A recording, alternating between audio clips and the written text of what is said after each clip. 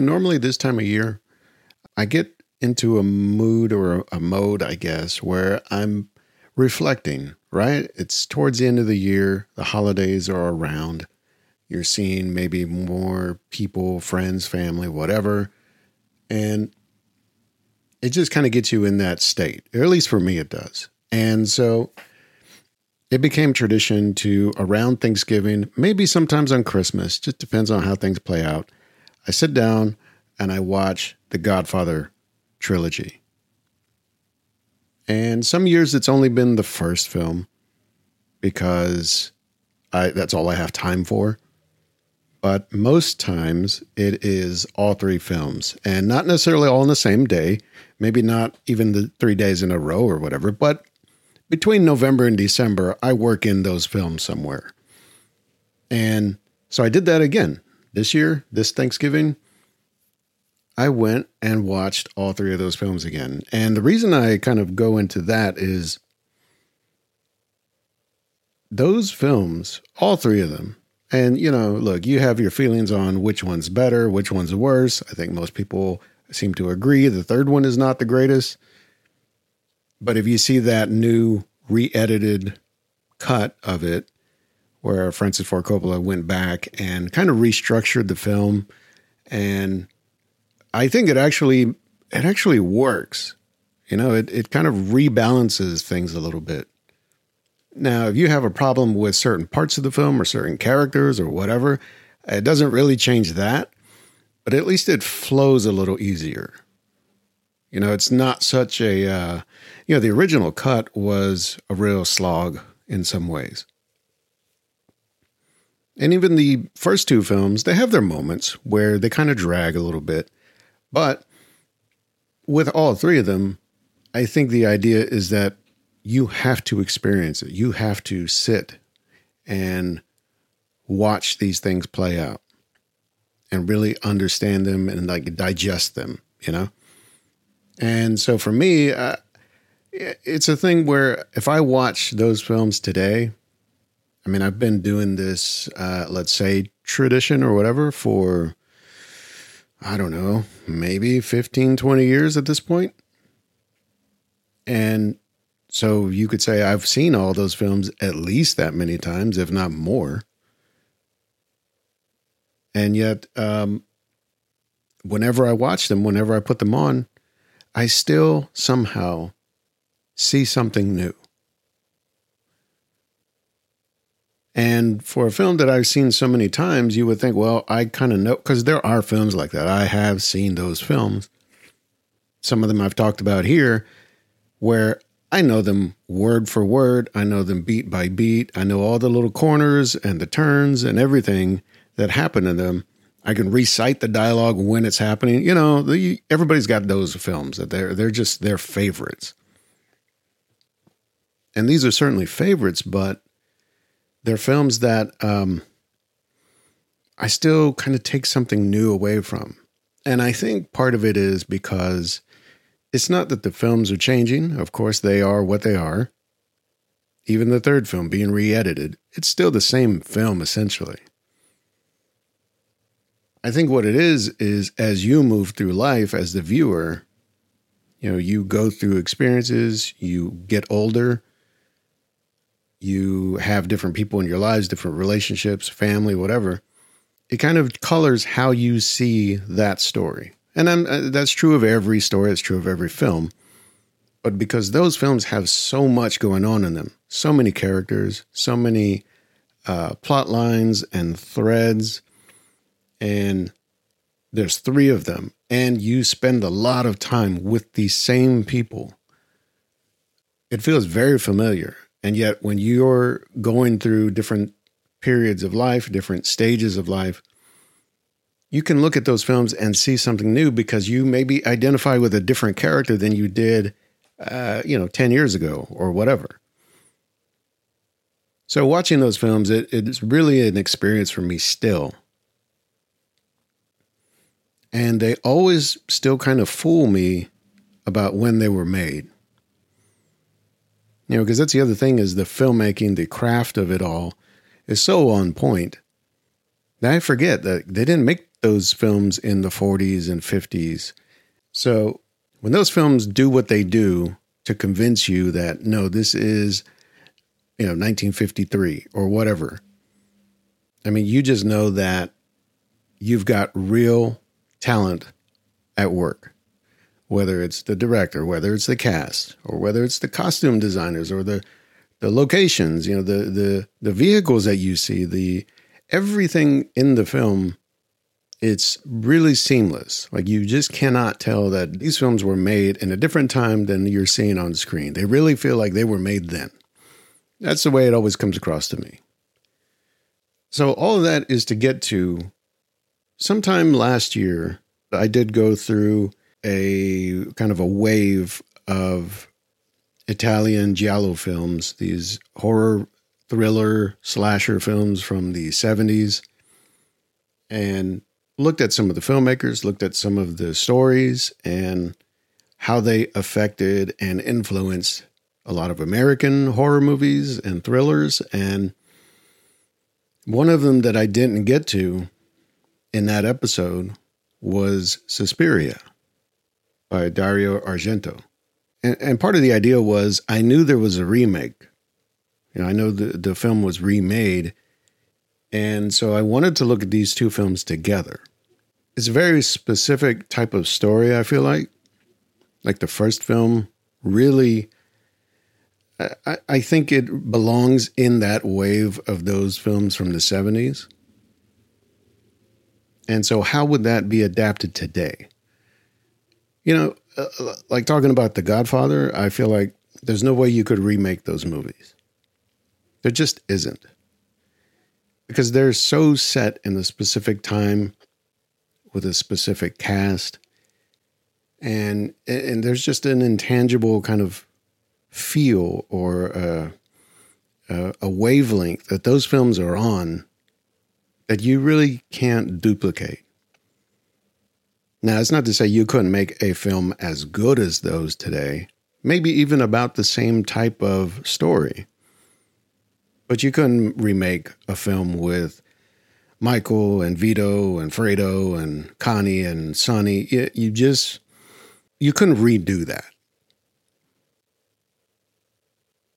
And so here, looking at Suspiria, this came out in 1977, and understanding kind of its place in cinema history, but also what it was trying to say for its time. I'll be honest, it was kind of challenging trying to understand this film. The very loose premise of it all is there's this American student, and she's going to this dance school or academy in Germany. And part of it is a little bit of the kind of fish out of water scenario. You've got somebody who's in a strange place, meeting strange people, but she's got a purpose there. She's there to learn dance and all this. And yet she starts to uncover, well, first of all, like the moment she gets there, there's like a brutal, violent murder that happens with one of the other girls at the school. And that sort of reveals that there are other things happening in this place, and the people here, they've got some very questionable motives. And then you start to uncover, oh, this is actually a front for something much darker and deeper. And that's where the film kind of really reveals its bloody guts, let's say. Now, the whole premise of the film is I understand it. It makes sense, but it's something I can't necessarily relate to. And so, I was trying to hang in there and just follow how it was going and what was really trying to be said here. Now, I guess you could say there is moments of it that are about maybe there is a real, actual, true horror underneath. Maybe it's paranoia, maybe it's fear. There's so many different elements to it of this kind of scenario that you could think, well, all right, part of this is maybe imagined, but there's a real problem going on here. So look, the thing is, this film, I guess it tries to tackle some of that or comment on it at least. But where it really excels is in just the style of it. I mean, the murders that happen in the film are entirely graphic and over the top in some ways. And yet the rest of the film, outside of the gore of it and the violence of it, is very stylized. I mean, there's a lot of interesting use of color and light and camera work. And I'll say that I think really the weakest point in this film is the cast. Like, none of the characters, or at least the people playing these characters, none of them really like engaged, like hooked me in. Like I want to see what's going to happen to this person. It just felt very flat. So then you're just left with whatever engine is driving the plot, which there's not a lot of meat to it. And so where this ultimately ends up is the student, Susie, she discovers this school that she's at. It's actually a kind of a secret, like a coven of witches, right?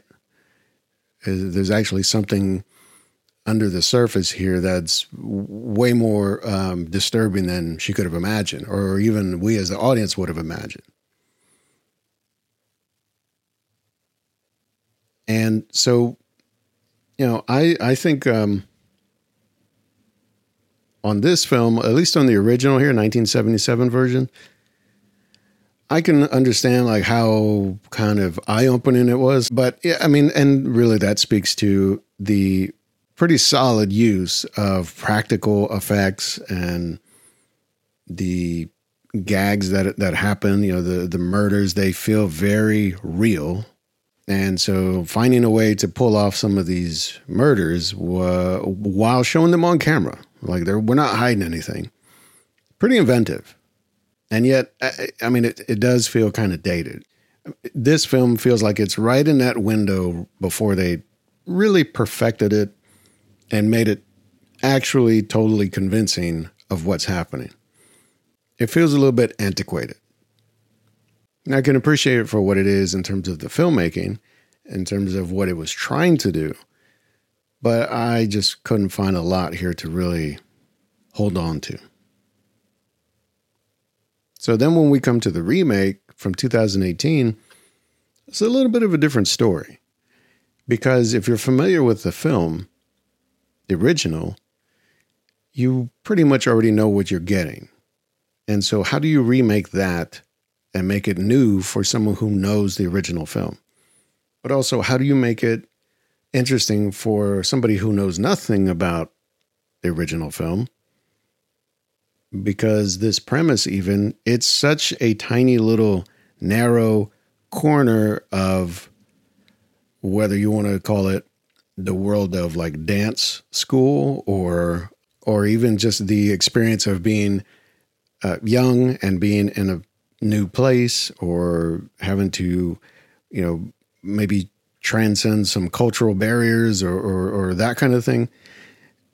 This film tries to do something with all of that beyond what the original did. And I feel like it succeeds in a few ways, because the most notable difference, if you've seen the original, the most notable difference with the remake is that it's structurally pretty different. It's actually told in chapters. The opening of the film is entirely different. Like, we don't get Susie arriving in Germany and then going to the school and then a murder. Like, that's how the original film kind of opens. And this one, it takes its time. We don't even see Susie for a little while. We're learning more about the period. We're learning more about the setting, like Germany, Berlin, the 1970s. We're establishing a very different visual, like palette. You know, this doesn't have the bold colors and the strong light and shadow. It's very different. It's much more muted, much more, it's really kind of actually, it feels a little more like oppressive, like just the color palette, the tones of it all. And so right there already, if you knew the original film, you know this is something different we're going into. And if you don't know the original film, it's clean slate, or let's just go with what we're seeing. Cool. That said, I mean, with this visual difference, just the language that we're establishing with the remake, it also has some very different kind of camera work and even some of the editing, some of the cuts. It feels kind of unpredictable. You kind of know from watching enough movies, you know, like, well, when this happens, that's supposed to happen. And then the next thing, you know, whether you're cutting in a scene of dialogue or you're cutting some action, you kind of know where things are supposed to, quote unquote, go. And this film has its moments where it totally ignores that and it does something different. And so it throws you off. And it's a real subconscious thing. If you don't know about like filmmaking and the techniques or whatever, you won't necessarily know why, but you'll know like something feels off with this film. Like, why is it kind of behaving this way, so to speak? And so this film, the remake at least takes us more into these characters. It gives us a little more emphasis on the dance element. You know, this is a story set in a dance academy. So let's see these characters dance and like actually do this stuff that they're here for. So we get more emphasis on that. We get to see scenes of them learning and training and trying to understand and break down the movements. We get a feel for the power of the movements. You know, there's some real stuff in here where, you know, you've got Dakota Johnson playing Susie. You've got Mia Goth. You've got even Tilda Swinton's in this film. We see these characters really doing some pretty intense, kind of raw, like animalistic almost. The movement, the physicality of it. It feels much more brutalist in a way, if that's the right word. It feels more intense. And this is outside of the whole, like, oh, there's someone going to die over here or some weird stuff going on over there. Like, we're just talking about, like, the core of the story. Like, that's where I think this film works better, because we at least establish, like, here's the thing everything else is supposed to orbit around. And then, so when someone does get murdered over here or something weird happens over there, then we get things pushed to the next level. It's much bloodier and much more graphic and much more convincing than the original. And when we get to the point towards the end of the film, I guess the third act, when we start to uncover the whole thing with the witches and all this, oh yeah, it goes beyond. I mean, there's a sequence at the end of the film. I guess you could say kind of like the showdown in a sense, that is nothing like you would have seen in the original film. It is absolutely bonkers. And it's violent and it's disturbing. And yet it's also, because there's like an element of choreography to it in a way, it's also kind of mesmerizing. I don't know how to, without going into details, I guess, but it's like some of it's in slow motion. Some of it is just framed and shot in certain ways that it almost looks very kind of balletic in a way. It looks a little bit dance-like. And so I can at least appreciate that. And I acknowledge that that's I think an intentional difference from the original. Like, we're not just going to kind of give you a loose plot line to follow and some whatever characters. We're going to really build these things out. And when things really start to go crazy, you'll at least be a little more invested. And so, is this a successful remake? Is this a better than the original remake? I would say yes.